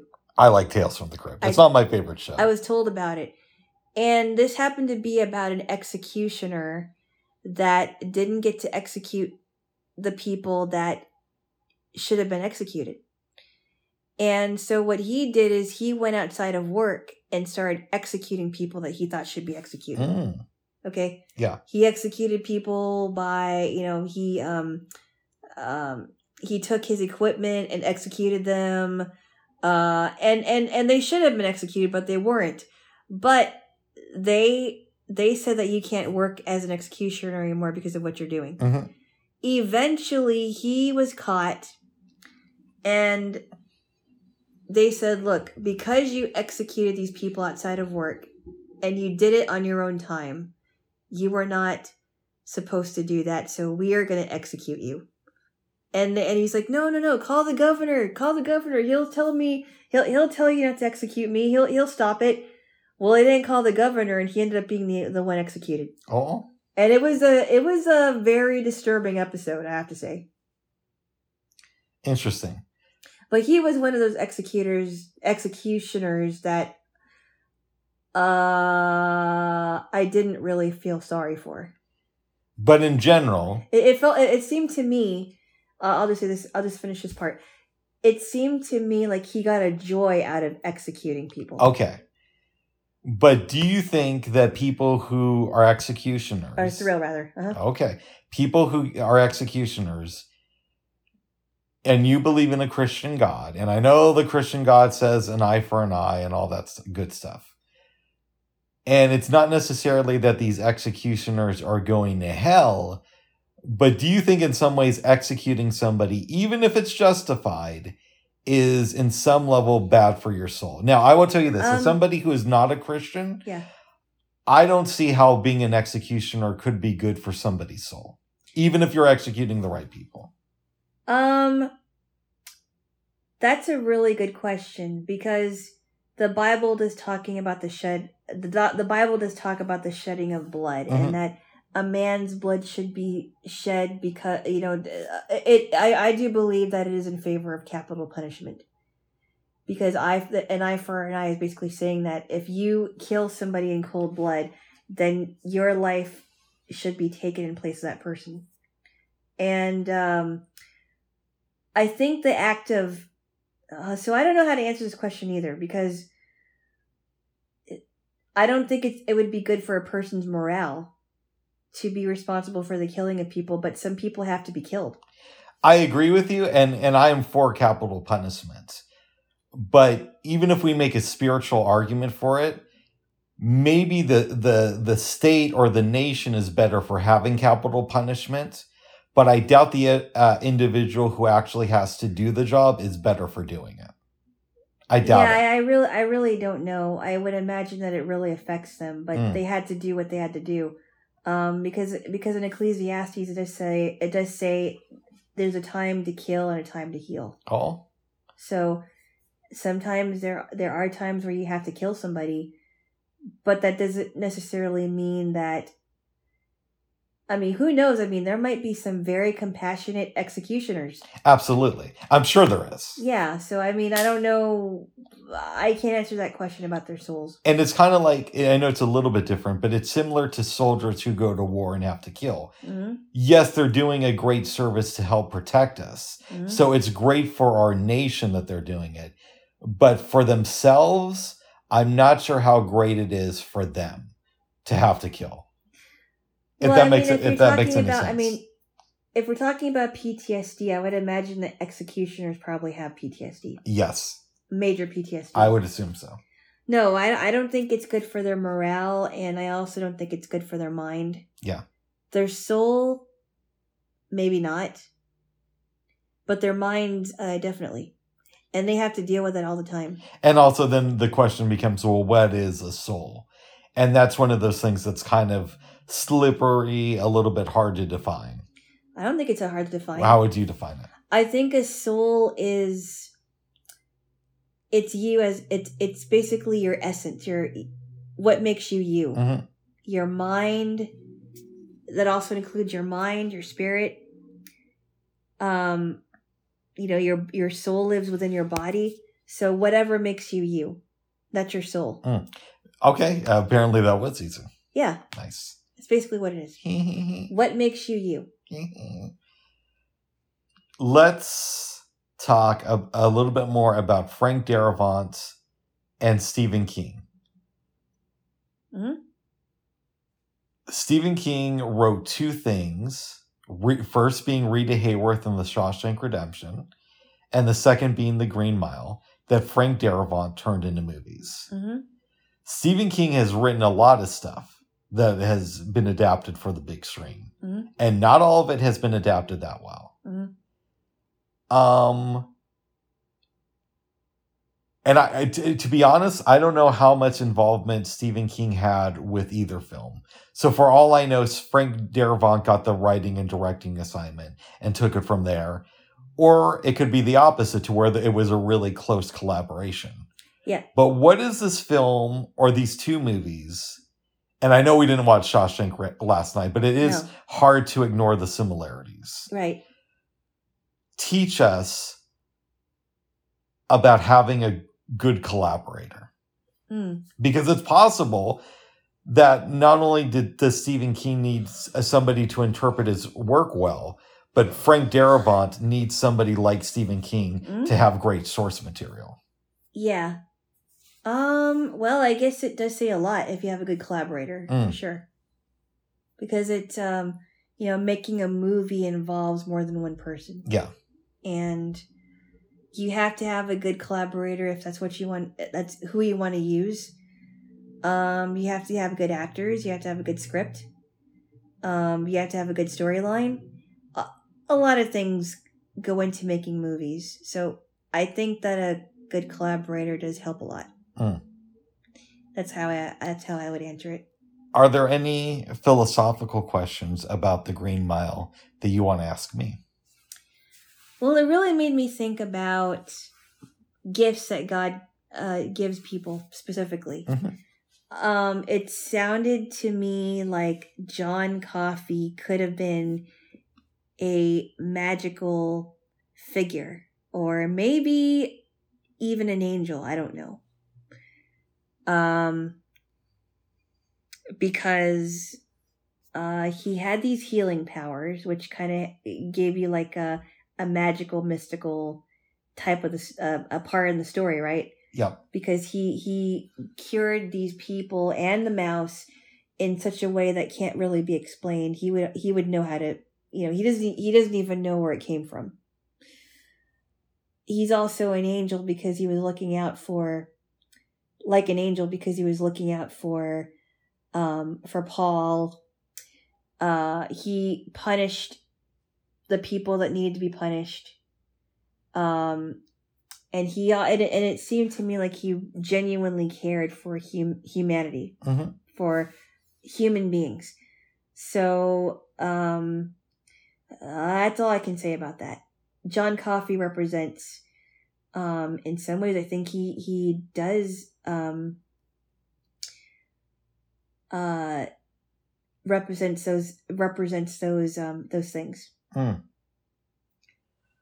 Would you recommend this film to your family or friends? And if so, what's your elevator pitch? But if you were stuck on an elevator with them for 30 seconds and had to talk about this movie, how would you convince them to watch it? What would you say? I would just say this is probably one of the best Stephen King based movies that I've seen. And it's pretty close to The Shawshank Redemption. Yeah. And I would probably say it touched me in a way that really made me think about it afterwards, and I just can't.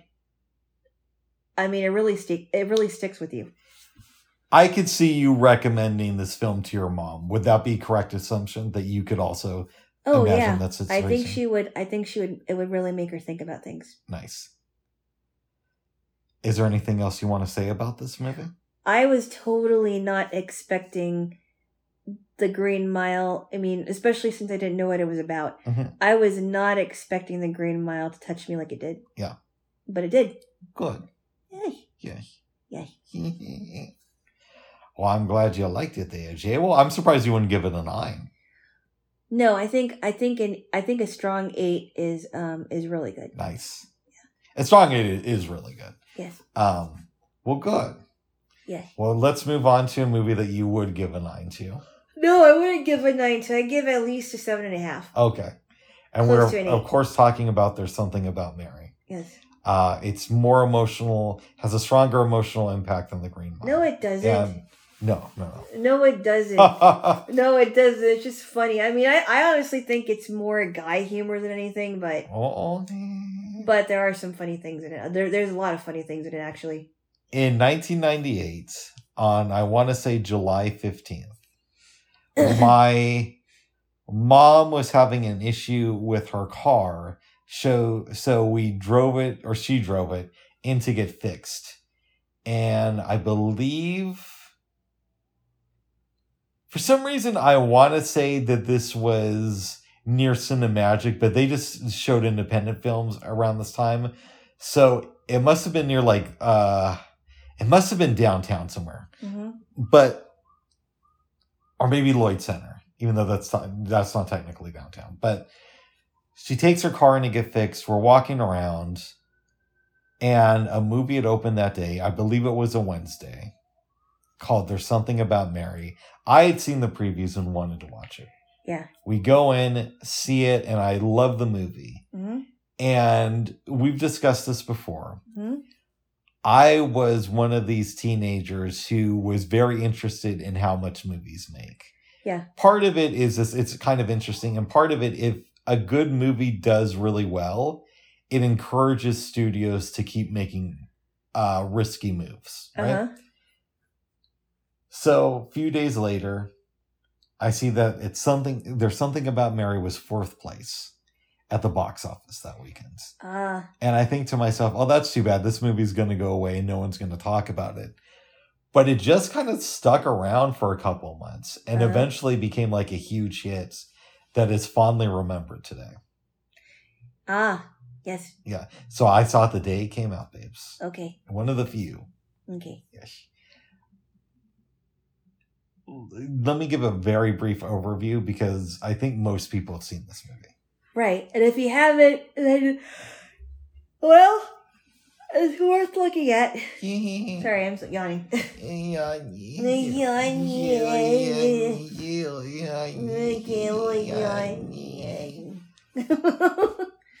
Basically starts out, this dude named Ted is telling a story of something that happened to him in the late 80s. He was played by Ben Stiller. Exactly. Correct? Yep. And he lives, is it New Hampshire? Rhode Island. Rhode Island. Not New Hampshire, but you're... I was close. Close enough. Yeah. He's at school.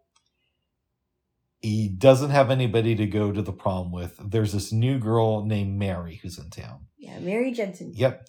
And she has a brother with disabilities who isn't completely mentally there, has a few issues. That's Warren. Yep. He's looking for a baseball, and somebody tells him to go up to this girl and ask if she has seen his wiener. This gets some people to want to fight. Well, the one guy, he asked the guy that. Exactly, yes. Yeah, and he wanted to fight him. And Yeah. Ben Stiller breaks us up, starts hanging out with Mary and Warren, and Mary's like, hey, let's go to the prom together. Yeah. Comes over, gets some shit from the stepdad, is very excited, then pulls out a baseball and touches Warren's ears. He freaks out. And through the commotion and melee, Ted gets a little bit hurt, and Mary's strap to her dress breaks. Yep. So she goes to get things figured out. Ted goes to the bathroom, is peeing, looking at these birds who fly away. And he gets stuck. He gets stuck Here's what happens. He sees into Mary's room. The mom thinks that he might be masturbating, so he freaks out, tries to zip his pants up, and gets his unit stuck in it. Ouch. I don't want to go through every scene in this movie. I kind of thought it was funny when the stepmom and the stepdad's like, okay, you got to look at this, because... yeah. And he's like, what did you do? Did you, zip it up to the top? Ow. Okay. Yeah. He has to be taken away in an ambulance. So he doesn't make it as a prom. Doesn't really talk to Mary. She leaves over the summer. And he's telling this story to his therapist. Yep. Ted has a friend played by Chris Elliott. Yep. And Chris Elliott basically says, there's a man in my office named Pat Healy. He's a little bit weird, but I think he might be able to help you with stuff like this. Yeah, he's a private investigator. Exactly. Goes to Pat. Pat is played by Matt Dillon, and he agrees to track down Mary. Now, in the middle of this process, Pat starts falling in love with Mary. And Pat is a bit of a psychopath. He is, and he always says the wrong thing, and he gets information wrong, and Yeah. he got back to can I mention this really quick? Go ahead. We meet some interesting characters, like Magda is this weird lady that likes to hang out with Mary and likes to make huge banana splits. After sex. I didn't think that's funny, but anyway, I don't know, it's funny, but anyway, he's trying. He gets back to what's his name? He gets back to Ted, and is telling him that, oh yeah, I found out who Mary is. He's convincing Ted that it's not a good idea to pursue her. It's not a good idea because she's big, like she put on a few pounds, and she's in a wheelchair, but she has like 3 or 4 kids with no rock. Yep. No ring. And he's like, what are you serious? And there's some other characters like Tucker is this guy that works with her rather. And no. What? Wait, Bubs. Tucker doesn't work with Mary. Tucker's just a friend of hers. Yeah. Okay, I'm sorry. He doesn't work with Mary. See, this is why I'm giving the overview. Ugh. Do you want it done right? Yeah. Okay. They told you. One of my favorite lines in the movie happens when Ben Stiller goes to see Pat Healy and say, I want Mary's information. Mm-hmm. Now, this is as Pat is packing up and getting ready to leave his job. And Ben Stiller's like, well, where are you going? And he says, Florida. I got hired by Rice-A-Roni. It's like, you mean the San Francisco tree? And he's like, they're rebranding. I love that. Okay. Ben Stiller has some problems with his back due to helping somebody move. Yep. And he goes to see his friend who's a chiropractor. And the guy says, oh, I actually saw Mary a couple months ago. She doesn't have any kids. All good. She's a doctor. Exactly. Yeah. So tells us to Chris Elliott, goes on his way. And I don't want to give everything about this movie. Yeah. So we'll skip some of the details. Yeah. And Chris Elliott is like, really? Yeah. Okay. Meanwhile, in Florida, where Mary is, she's starting to hang out with Pat and introduces her to his friend Tucker. Now, Pat has already said that he's an architect, and Tucker says the same thing. Yeah. Like the next day, Tucker goes to see Mary at her office and says, I've contacted the school at Harvard where Pat said he got his training. And they don't know him. Nobody's ever heard of him. Yeah. Now, Pat has Mary's place bugged. Yep. And he knows that Magda likes to listen. Yeah, likes to listen in on people's phone calls through the special radio. Yeah. So he intentionally gives a script to one of his friends and has a friend call him when he knows Magda's going to be listening. And it's all about how he's not an architect, but he likes to help children overseas. So you think everything's good. They go on another date. Everybody's happy. And then Tucker comes over and says, the man is a murderer. Yeah, the man's a murderer. I have a friend in the Boston Police Department, and Patrick Healy is a very dangerous man. Yeah. Now, by this time, Ben Stiller's made it to town. Yep. She's supposed to get together with him, but she cancels things with Pat. Yep. Pat finds your man Tucker, finds out that he's just a pizza guy. Named Norm. And you asked, where's Vera? I was thinking, where's Vera? And it's funny because he ditched the British accent and the crutches. By now, we've gotten past the hair gel scene, and Mary is starting to hang out more and more with your man, Ted. Yep. We get a montage, we get a broken dog, all that good stuff. And Warren, every time Ted touches Warren by the ears, he doesn't freak out. Anymore, yeah. Yeah. And she gets an anonymous letter saying that you hired this man. He hired Pat to stalk Mary. Yep. She freaks out about this. Ted leaves. But before that, he's just like, you were the best thing that ever happened to me, blah, blah, blah. He walks out the door. Yeah. Okay. Comes to a crescendo. We find out that Chris Elliott used to date Mary, and she filed a restraining order against him. Yeah, and his name is Woogie. Okay. Don Woganowski. Yes, Woganowski. He tries to steal her shoes. All these guys come into while they're on her feet. Yes. All these guys come into her house, including Ben Stiller, who brings with him Brett Favre, who used to be engaged to Mary, but she broke up with him because Tucker said that Brent said that had it not been for Warren, he would have proposed faster. Right. And Ben Stiller gives this great speech about it. Hey, all these guys are low lives and they just want you because you make them feel good. It's like, I'm no better than these guys, but I realize that he leaves, he starts crying. She comes after him and she says, Ted, you forgot your keys. Yeah. And and here's what almost happened in bed last night, babes. What? I almost pressed the stop button at that part and said, that's the end of the movie. Seriously, I thought about doing that. As a joke? I thought about doing it for real. Why? I don't know. Why? Just to see if you'd fall for it. Really? That's it? Yeah. She just gives him his keys. And that's the end of that day. But I like what he said. He said, all I want for you is to be happy, and that's all I really want. Yes. And he was very willing to let her go, and he's I do like the part when he was crying though. It was kind of funny. And they get together. And some other stuff happens, but that's basically the end of the movie. Yeah. This film is obviously a classic, but I had the luxury of the first time I watched it, I knew I was seeing something special. And because it was the first day it came out, and it was an early showing in the day, I was one of the first people to realize it was a special movie. Did you watch it on the weekend? No, I watched it the day it came out. It was released on a Wednesday. Okay. Yep. This is a great film. I can't believe that next July will be the 25th anniversary of its release because it makes me feel old.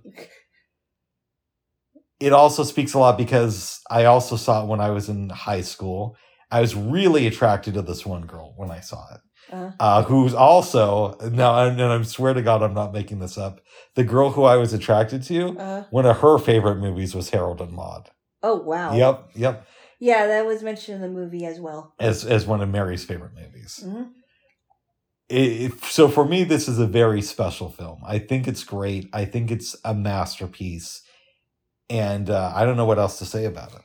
And then obviously it has its flaws. There's a lot of funny things in it. I think it is a classic. I don't know that I think it's funnier than some of the movies I think are funny, but it is funny. Mm-hmm. I honestly never have had an experience where at least 4 guys was in the same room as me and wanted to all date me. Mm-hmm. That would have been very strange. Mm-hmm. I would have been like, I don't want to date you, or you. Mm-hmm. Yeah. But there was something about Mary, apparently. I don't even know what I'd give this film because it's such a special movie to me. But it would at least be an 8 at the very minimum. Yeah. For you, it's barely a 7. No, I said 7.5. Nice. So close to an 8. But that's just because I thought it was more humorous for guys than for girls. But that's just me. I'm not saying it wasn't funny at all. I just think that, well, personally for me, and maybe it's because this is a chick flick, I just thought that My Best Friend's Wedding was funnier. But that's Oh, no, babe. But that's where we disagree, Bubs. No. And I've watched My Best Friend's Wedding more than once, too. I saw this film probably 6 times in the theater and a few times on home video. The last time I watched it was probably in 2002. So it's been a minute. When you saw it in the theater, was the whole theater laughing? I don't think I ever saw it where it was a near a packed theater. Okay. It was always a third of the way full. But the first day when I saw it, there was a fair amount of laughter during it. Okay. There's some stuff I forgot because it's been 20 years. I had forgot the stuff with the dog and Matt Dillon, giving the dog drugs. Okay. Puffy. That was really funny to me, seeing that again. Well, I did like that one part when he fell out the window. Yes. The dog fell out the window, and then the one part where Magda took the pills, and she was like, "I have to clean," and she's lifting up the couch and vacuuming, and she's like, Magda, what are you doing? I liked when Matt Dillon thought the dog was dead because he gave the dog sleeping pills, so he tries to shock it back to life and ends up burning his fur. That was great. And then when she was with that one guy, and she was eating a banana split. Yes. What about the end, though, Bubs? So there's a band that's playing throughout this movie, and the guy that Magda was with, who I believe, which she said, is also the old guy that I think Mary borrows some stuff for when she's going golfing. And he shoots one of the guys, trying to shoot Ben Stiller, but accidentally kills one of the guys in the band and tells Magda, or whatever her name is, what she said, that he was only boning her to get to Mary. I thought that was funny. I like that. Wow. Yes. Yeah. By the way, when she was eating the banana split, was she sharing it with the guy or just? No, I think she was just eating it, babes. Oh, that's funny. I don't know who played Magda, but I thought she was funny. Let's try to a little bit weird. Search for some deeper meaning if we can. Okay. What does this film teach us about struggling to get over past love? I think it's very realistic. Because remember when he said something like crushes don't last for 13 years. Yep. Right? I think it's very true. I don't know how I can only speak for myself. But I don't know how it is for men. I read that men don't get over their first loves right away. Oh. Like it takes them a long time. But I think there's some truth to that. What does this film teach us about obsession? Like, what do you mean? You have Dawn Woganowski, Woogie, who is obsessed with her feet. You have Norm, a.k.a. Tucker, and Pat, who are willing to change their lives around for a shot at Mary. So what can we learn from them? Well, either there really is something great about Mary, which it sounds like there is, or they're finding things about her that, like Pat said, makes them feel good in the moment. Pat didn't say that. I'm sorry, not Pat. Ted. Ted. Yeah. Sorry. Yeah, that's okay. Are Ted and Mary still together today? I think so. I do too. I think that they do have a shot, if they were real, at romance. A lot of times when people lose contact with high school sweethearts or girls or guys that they wanted to get together with, it doesn't always work out. No. And in fact, sometimes it never does, for the most part. Because either the one person doesn't know that they're alive, or they tried going out and it just didn't work out. But for real, I've heard cases of people who were in a relationship when they were younger. For whatever reason, they became estranged, and then they fall back in love again when they're older. I love those stories, though. I love those stories where it's like they never stopped thinking about each other, even if they end up with somebody else, but they tried to reach them. And it's the ones that really, that the two people involved really put effort into finding each other. Yeah. It's the ones that was where the effort was not put forth that never happened. Okay. Or something like that. At least in my case, because I know from experience. Oh. Yeah, because people try to reach out to my little Jewel. Either that, or I tried to reach out to them, and it's only and they only wanted to reach out to me out of convenience. When it was convenient for them, anyway. Well, good. Oh, is this a Star Babes? Oh, it's just I don't know what On your that arm? is. This one right here? Right. Hold on. I'm talking here. Or put your arm like this. Uh-huh. This. I thought I felt a scar like right here. I think it's just I don't know how I got that, but it's healing. I think it's just skin. Nice. I think it's just dead skin. But no, I know from past experience, they would only, this person that will not be named would only reach out to me over the years if it was convenient. Good. Which I thought, wow, okay.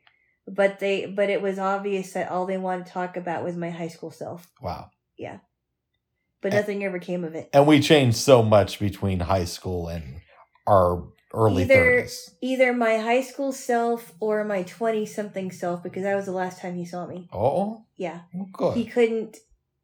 He never got to know me as a person that's a little bit more mature. Nice. And that's sad. Yes. It is. Oh, good. But that's another story. Yeah, I need a kiss. Why? Because I do. Okay. Why? Because I love my do. You jealous because people liked me before? No. Okay. I think everybody needs pass. Mm-hmm. There's a song by Little Texas called What Might Have Been. Nice. And I think about that and I'm like, and in the chorus it says, I try not to think about what might have been. Okay. Yeah. Nice. So it made me think about that when I was watching the movie. Interesting. Yeah. It's a great movie, in my opinion. Yeah, I liked it too. There were just some things that were kind of over the top weird, but I don't even see how this and my best friend's wedding are even in the same conversation outside of the fact that Cameron Diaz was in both of them, and they're both from the late 90s. I just think I like it better because I watched it more and it had something to do with the past, except the girl never got the guy. Yeah. And I just thought it was funny, but that's just me. I mean, that was my, one of my favorite chick flicks. That's fair. Yeah. Is there anything else you want to say about this movie? Let's see. I thought, Mary's stepdad was really weird. Oh, yeah. Yes. I did. I thought he was super weird. Oh. And I just thought it was so funny that it sounded to me like Ted didn't know what Woogie's real name was. Yeah, Don Woganowski. And he called him Don. Yeah. He didn't know his name was Woogie. Well, that was what his nickname was. Or his nickname was Woogie. Yeah. Because he's like, who's Woogie? That was just so funny. Like, you've known this guy for so long. Yes. And you never knew that he was called Woogie. Every time I think of a Woogie, I think of a Wookiee, which is a Star Wars. A Star Wars creature. Nice. A Woogie. Well, good. Yeah. Would you recommend this film to your family? And if so, how would you pitch it to them if you had 30 seconds alone in an elevator to talk with them about this film? I guess I would say that this could happen to you if, what should I say? Your past could catch up to you if you don't expect it to sometimes. Well, good. Sometimes your past could catch up to you, or maybe it won't. Nice. Have you ever been in a situation? I know there was at least one person that you felt was obsessed with you. Okay. Have you ever been in a situation where there was more than one person that was trying to look for you, and it was out of obsession or love or whatever it is? More than one person who was trying to, you mean like trying to get with me? Yes. And if it was out of obsession, no. No, okay. No. I think that's more of a girl thing.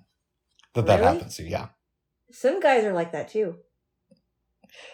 I mean, I guess some guys have that situation where more than one person is obsessed with them, but at a time, but that's not been the case in my life. Okay. Yes. Well, good, babes. So go and see those. Something About Mary. Although I think most people have seen it by now. Oh, I think so. Especially the ones that grew up in the 90s. 80s and 90s. YouTube, there's Something About Mary philosophy when you were in the bathroom. Yeah. And it showed a review, and all it said, I think something underneath it was, there's something about Mary review. This film does not hold up today. So I think some people maybe take umbrage with some of the humor in the movie, but my thing is, if it makes me laugh, it makes me laugh. Well, so I saw The Bridges of Madison County. I think it might have been on TV. I forgot what it was, but and I ended up reading the book. Okay. And The Bridges of Madison County is not like obviously not like There's Something About Mary, No. but it does have like makes you think about what might have been if they would have gotten together. Yeah. I think it was Richard and Francesca. Yep. I thought it was Walter Kincaid. Oh, I'm sorry, Walter Kincaid and the lady's name was Francesca. I think so. And she's thinking, I could leave my family. I could leave right now because there's this guy that wants to be with me, but I can't do that. Yes. Because I know what the repercussions are going to be. I don't know what that had to do with the humor, and there's something about Mary. Well, no. It wasn't funny. Top, but... No. It wasn't funny. Yes. I'm just talking about the concept of love and obsession in those two movies. Nice. Not that there was anything funny in the Bridges of Madison County. But hopefully, if there is a God and an afterlife after this, we get to experience all different scenarios about. We don't have to ask what would have been. We get to experience what would have been. I don't know. That's my hope, but you already know that. Oh my goodness. But yes. Yes. J-Wo. Yes. Did you have any dreams? I did not. I did. They all kind of go together, so I'm just going to give you the part that is super clear in my mind for the most part. Yeah. I was living in some city. I wasn't sure if it was Florida or San Francisco, but I was supposed to go on this marathon run, and I'm living with some girl.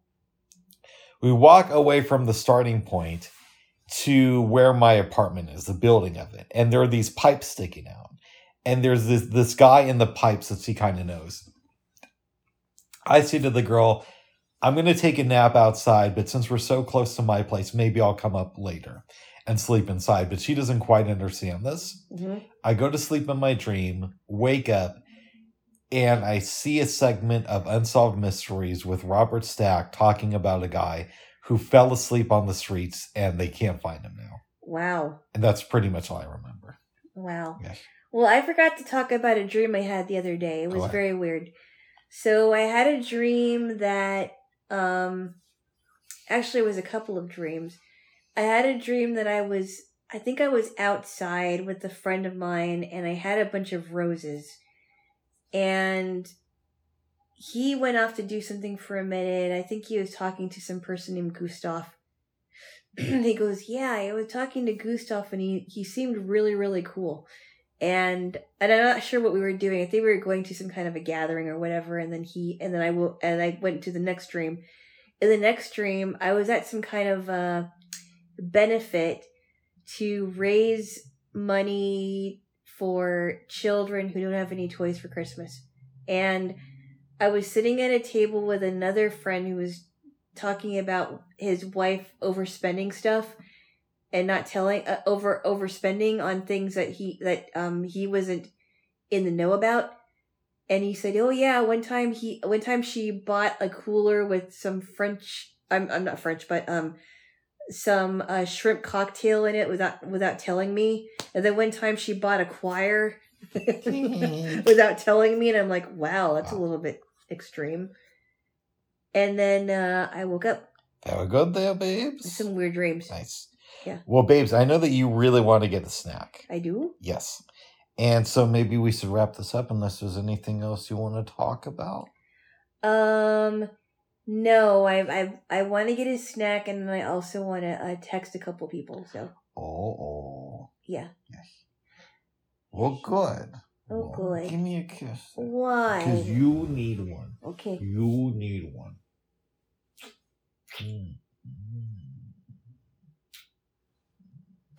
Bobby. Give me a kiss, babes. Normal.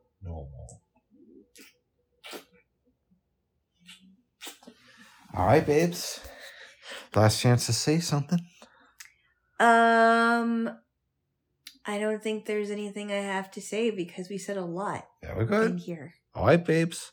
Okay. Bye-bye for now. Bye-bye. Bye-bye.